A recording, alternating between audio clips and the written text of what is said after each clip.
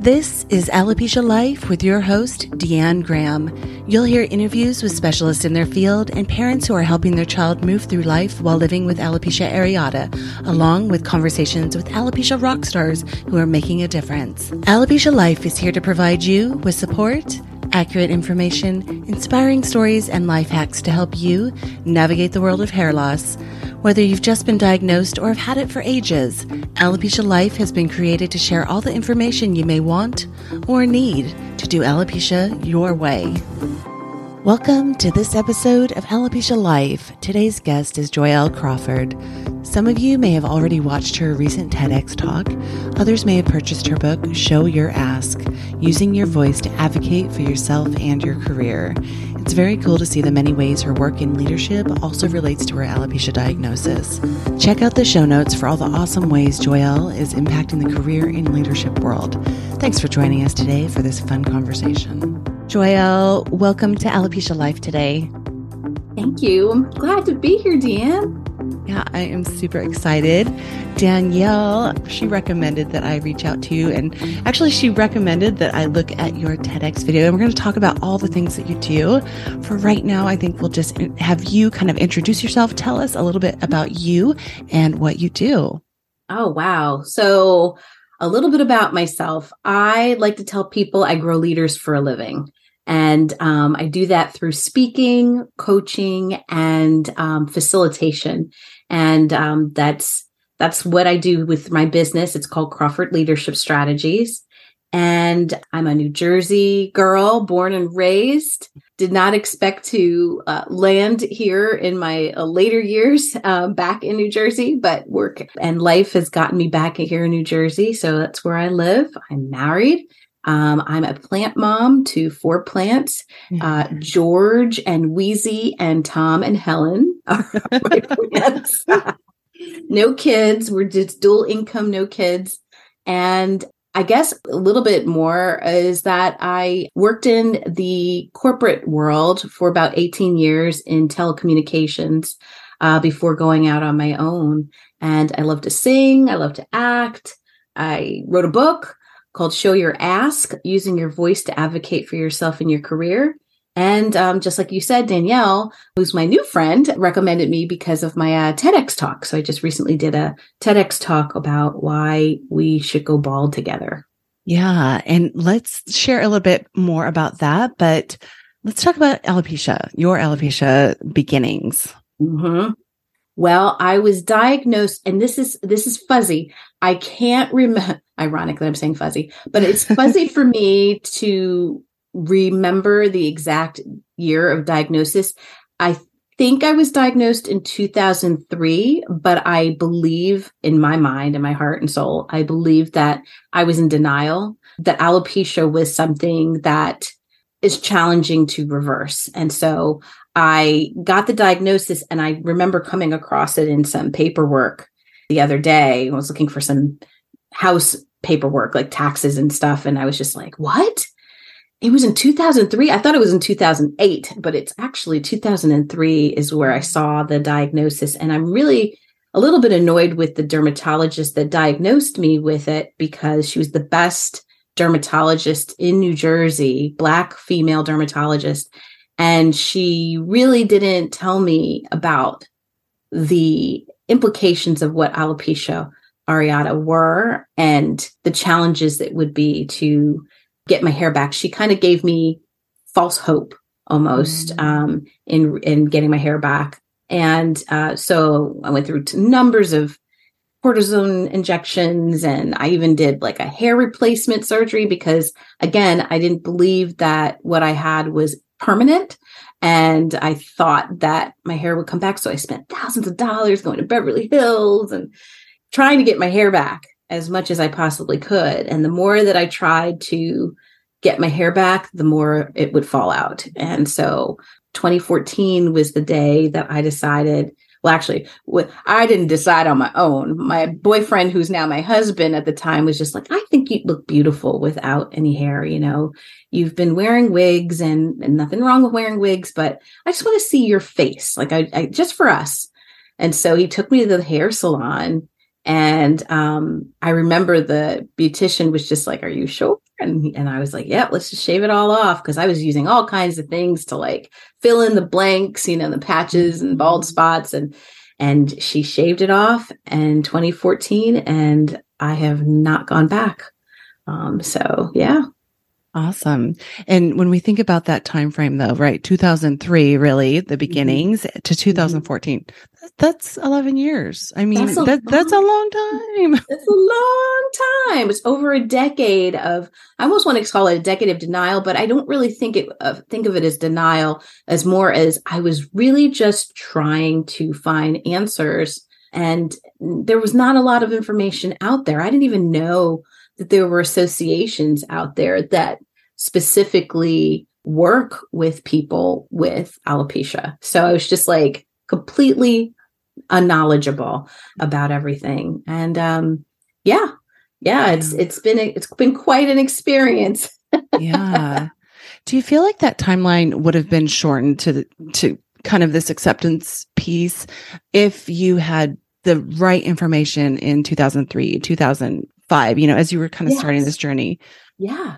I think I definitely wished that my doctor was more realistic with me. And if I had gotten and received that information sooner, I think I would have approached things a little bit differently. I would have saved a couple $1,000s too in the hair replacement surgery that I was investing in. And now I've got this big scar in the back of my head, which people are always like, wonder what that is. Did she have brain cancer? Like what happened? People ask the strangest things. Is this by choice or circumstance? And I was just like, a little bit both. I know.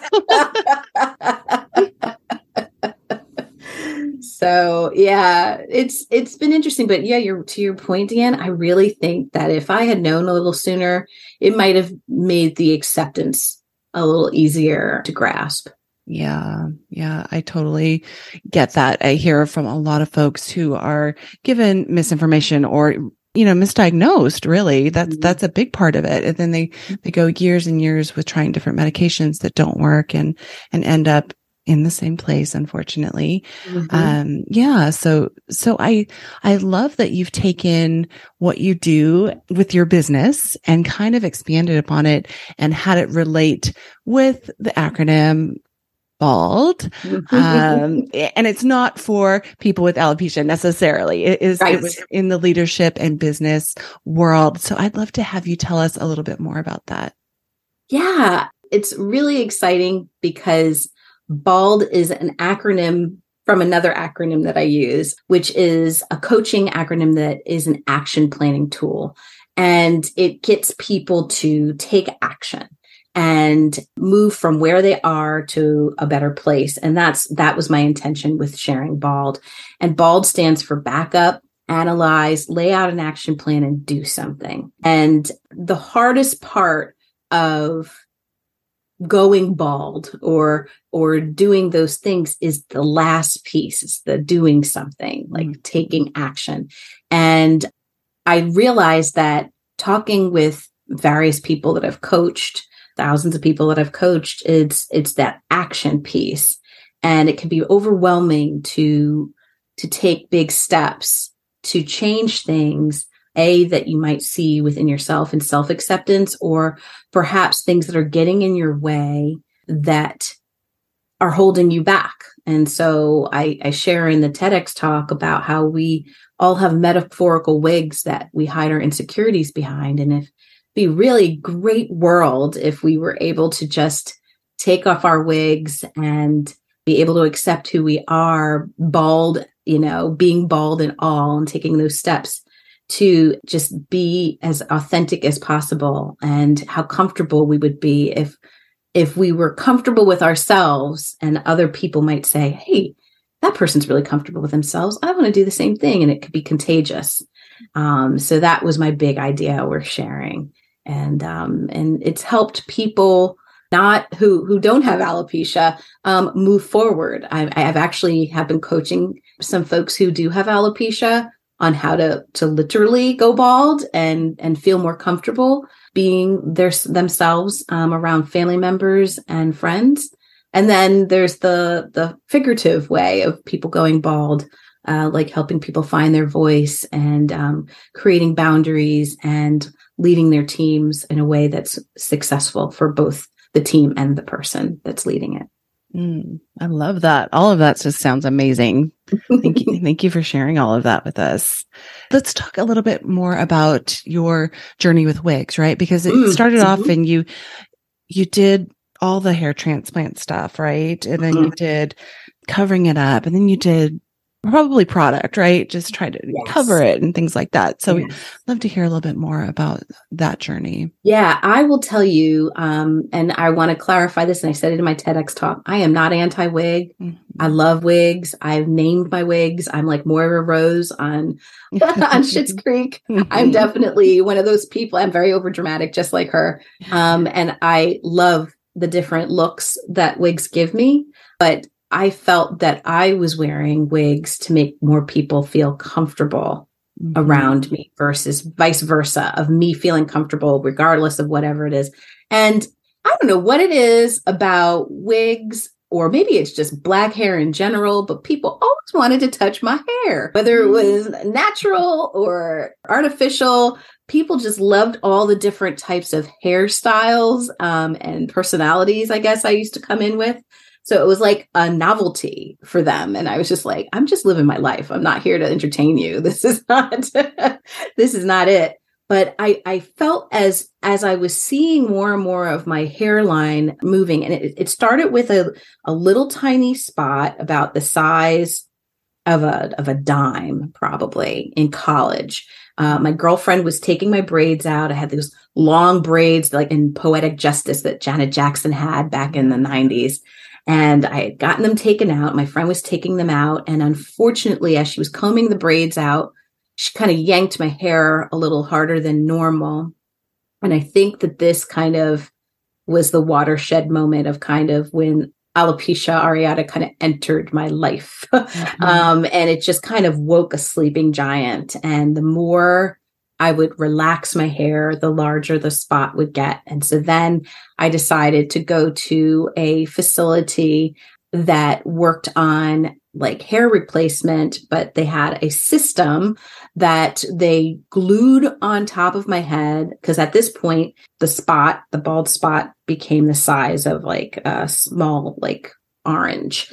And so they decided in their infinite wisdom to glue almost like a toupee on top of my hair and then shave it off. So they would glue it and shave it, glue it and shave it. I paid many, many dollars for this, thousands of dollars for them to do this. And the hairdresser said to me, "This isn't working, Joyel. And I know that this is against my company's policy, but this is making your hair worse." And so I left that place and again started sending my headshots, so to speak, to all these different dermatologists, the best in New York and then one in LA. And the one in LA was just like, I think I can get you your hair back. Now, again, I forgot that I was diagnosed with alopecia. So I'm just thinking that this is just my hair falling out. So I did the hair replacement surgery. That was very painful. And then I would wear my hair up in these hairstyles that would kind of like clip on like an Afro puff or, like a fall, which is kind of like a partial wig. And so I was using those as my kind of my camouflage to the situation that was not resolving itself. And then I finally just went straight out with the wigs because there were some wigs where I could actually clip what was left of the hair in the front of my head to that part and then kind of clip what was in the back that was still left. And so it was kind of like a clip-on situation. And so that seemed to work for a while, but I think it just became really, really uncomfortable for me, like literally uncomfortable, Deanne, like hot. I was living in South Carolina and it's hot down there. It's hot and muggy and humid. And I wanted to swim and I wanted to go to the beach and I couldn't really do that with these pieces and solutions that I was trying. And like I was saying, I even used Topics, which is like a like a powder that you kind of spray on to the bald spot, and it's supposed to collect to your hair, but not really designed for African American hair because it got cakey. Black hair, you have to use different products to make things stick. So putting hairspray on black hair to make something stick made my hair cakey, and it was just a big mess. I remember just not wanting to go on dates or sleep over my boyfriend's house because I didn't want to leave like a hair print on the pillow. Yeah. I would sleep kind of like erect because I didn't want the topic to like leave a spot or a mark on a sheet. So it was just becoming more and more of a challenge, and the wigs were hiding the problem temporarily, but it was just, they were really starting to get in my way of feeling intimate. I couldn't really let my hair down, so to speak. And that's when my boyfriend was just like, I don't want you to wear your wig in the house. Like, I want you to feel comfortable. And, I finally told him what my condition was. And he was so super understanding. And he's just like, well, here's the deal. Like, you don't have to wear wigs at home. Let your hair breathe. Let your head breathe. Mm-hmm. And I think you look beautiful. And he showed me a picture of Amber Rose. And I was like, why are you showing me a picture of this, this adult dancer? I was like, what's the story here? He's like, no, I'm not trying to tell you to be like her. I just like her hairstyle. I think that you would look really great with your hair short or bald. And I was just like, okay. And I just remember him taking me out to dinner to celebrate. And I kept on asking all of the servers, like, does this look okay? Does this look all right? I usually wear wigs. Like, I'm trying to explain myself to everybody else. And I remember going to work and my coworkers saw the picture of me without any hair. And I brought my wig. I came in with my wig on, and she said, what the hell is that on your head? And I said, it's my wig. And she was just like, take that thing off. She gave me a garbage bag, and I threw my wig in the garbage bag. And she's like, I want to see your face. Like, I want to see the person that sent me a picture so happy and free. And it felt freer, just kind of coming out, so to speak, from making other people comfortable with how I looked. Yeah. Instead of just feeling comfortable with who I look like 100% without any hair. Love that. And I hear this a lot. I've watched it a lot with little kids and how they are trying to move in the world. And we as adults are doing it, right? They're looking at us and they're moving in the world. They're losing their hair and they're like, I need to cover this up. I need to cover this up because other people are uncomfortable. And so I think that point, it just needs to keep hitting home for adults listening and for adults who are listening, who are also parenting and caregiving young children, right? To say, it's not their responsibility. It's not our responsibility to make other people comfortable. No. And I shouldn't have to explain myself to anybody. Right. And it's like, why bald men move through the world. And it's almost like, I'm sure that there's obvious emotional trauma to all genders who are dealing with alopecia, but I don't think I've ever met a male alopecian, if I can use that term, who's been questioned like I have. Like, is this by circumstance or choice? And that's just, it's frustrating. But when you're a kid, it's not something normally that you would see, male or female, a person without hair. And so we see so much in media and social media with people who have hair, and they kind of feel like they're forced to look like everyone else. And I'm starting to see a bit more inclusivity for kids to look the way we look. And I love that. And I think I'd like to see more of it because it just makes things a little easier for the transition and acceptance piece. So yeah, I don't know why I started getting on the full male female thing, but it just kind of irks me that people will have the nerve to ask me questions about why I'm bald, but a man can walk in the room and be bald and may have alopecia as well, but no one's asking him those questions. I think I definitely have a little bit different experience with that, because I have attended NAF conferences and been around men. And so they definitely have experienced this, especially as young males, right? And it does not look the same as a bald man by choice, right? Who's shaved their head or has male baldness. It's very different. And the same insecurities apply. And the other thing is that, alopecia universalis looks very intense, right? Yes. I mean, the no eyebrows, no lashes, no arm hair. I mean, it's a pretty bold look. And so men definitely, I mean, they still get it, but then they get well, it's not that big of a deal for you, right? I mean, right. They get told that. So it's kind of a harsh reality of be a guy, oh, you're just, you're a guy, you're fine. It'll be fine. And they're telling young mothers this too of little boys, right? Good point. Yes. So that is definitely happening for them, but definitely acknowledging that there is some difference for sure. Thank you for sharing, because I felt like I'm like, geez, would you ask a man this question, but now thank you for sharing that. Yeah, and they're all always those people who will ask no matter what. Yeah, that's true. Equal opportunity. That's right. That's right. Something that I think is very interesting and exciting for you is that you've been asked to be a keynote at the upcoming NAF conference in a few weeks. Yeah. And I would love to hear what you'd like to share with maybe listeners. We don't want to give away your whole keynote, but what about the listeners who aren't able to attend a NAF conference? What would you like to say to them? The main theme is that we can do hard things, and that there have been a lot of challenges thrown our way. One with accepting the fact that we have alopecia, but also living with it, or even supporting as a caregiver. And I think it's important to remember that as we are doing these hard things, to remember to take care of ourselves. And it's such a huge, huge piece in healing and acceptance, is that we take care of ourselves. So there's a big message in rising and thriving through challenging times. But the key is that we can't take care of others unless we take care of ourselves first. So that's as much as I can share without giving it away. Love it. Thank you. I was trying my best to be as high level as possible. It's perfect. Now, okay, so let's kind of switch to kind of maybe some words of wisdom for those newly diagnosed.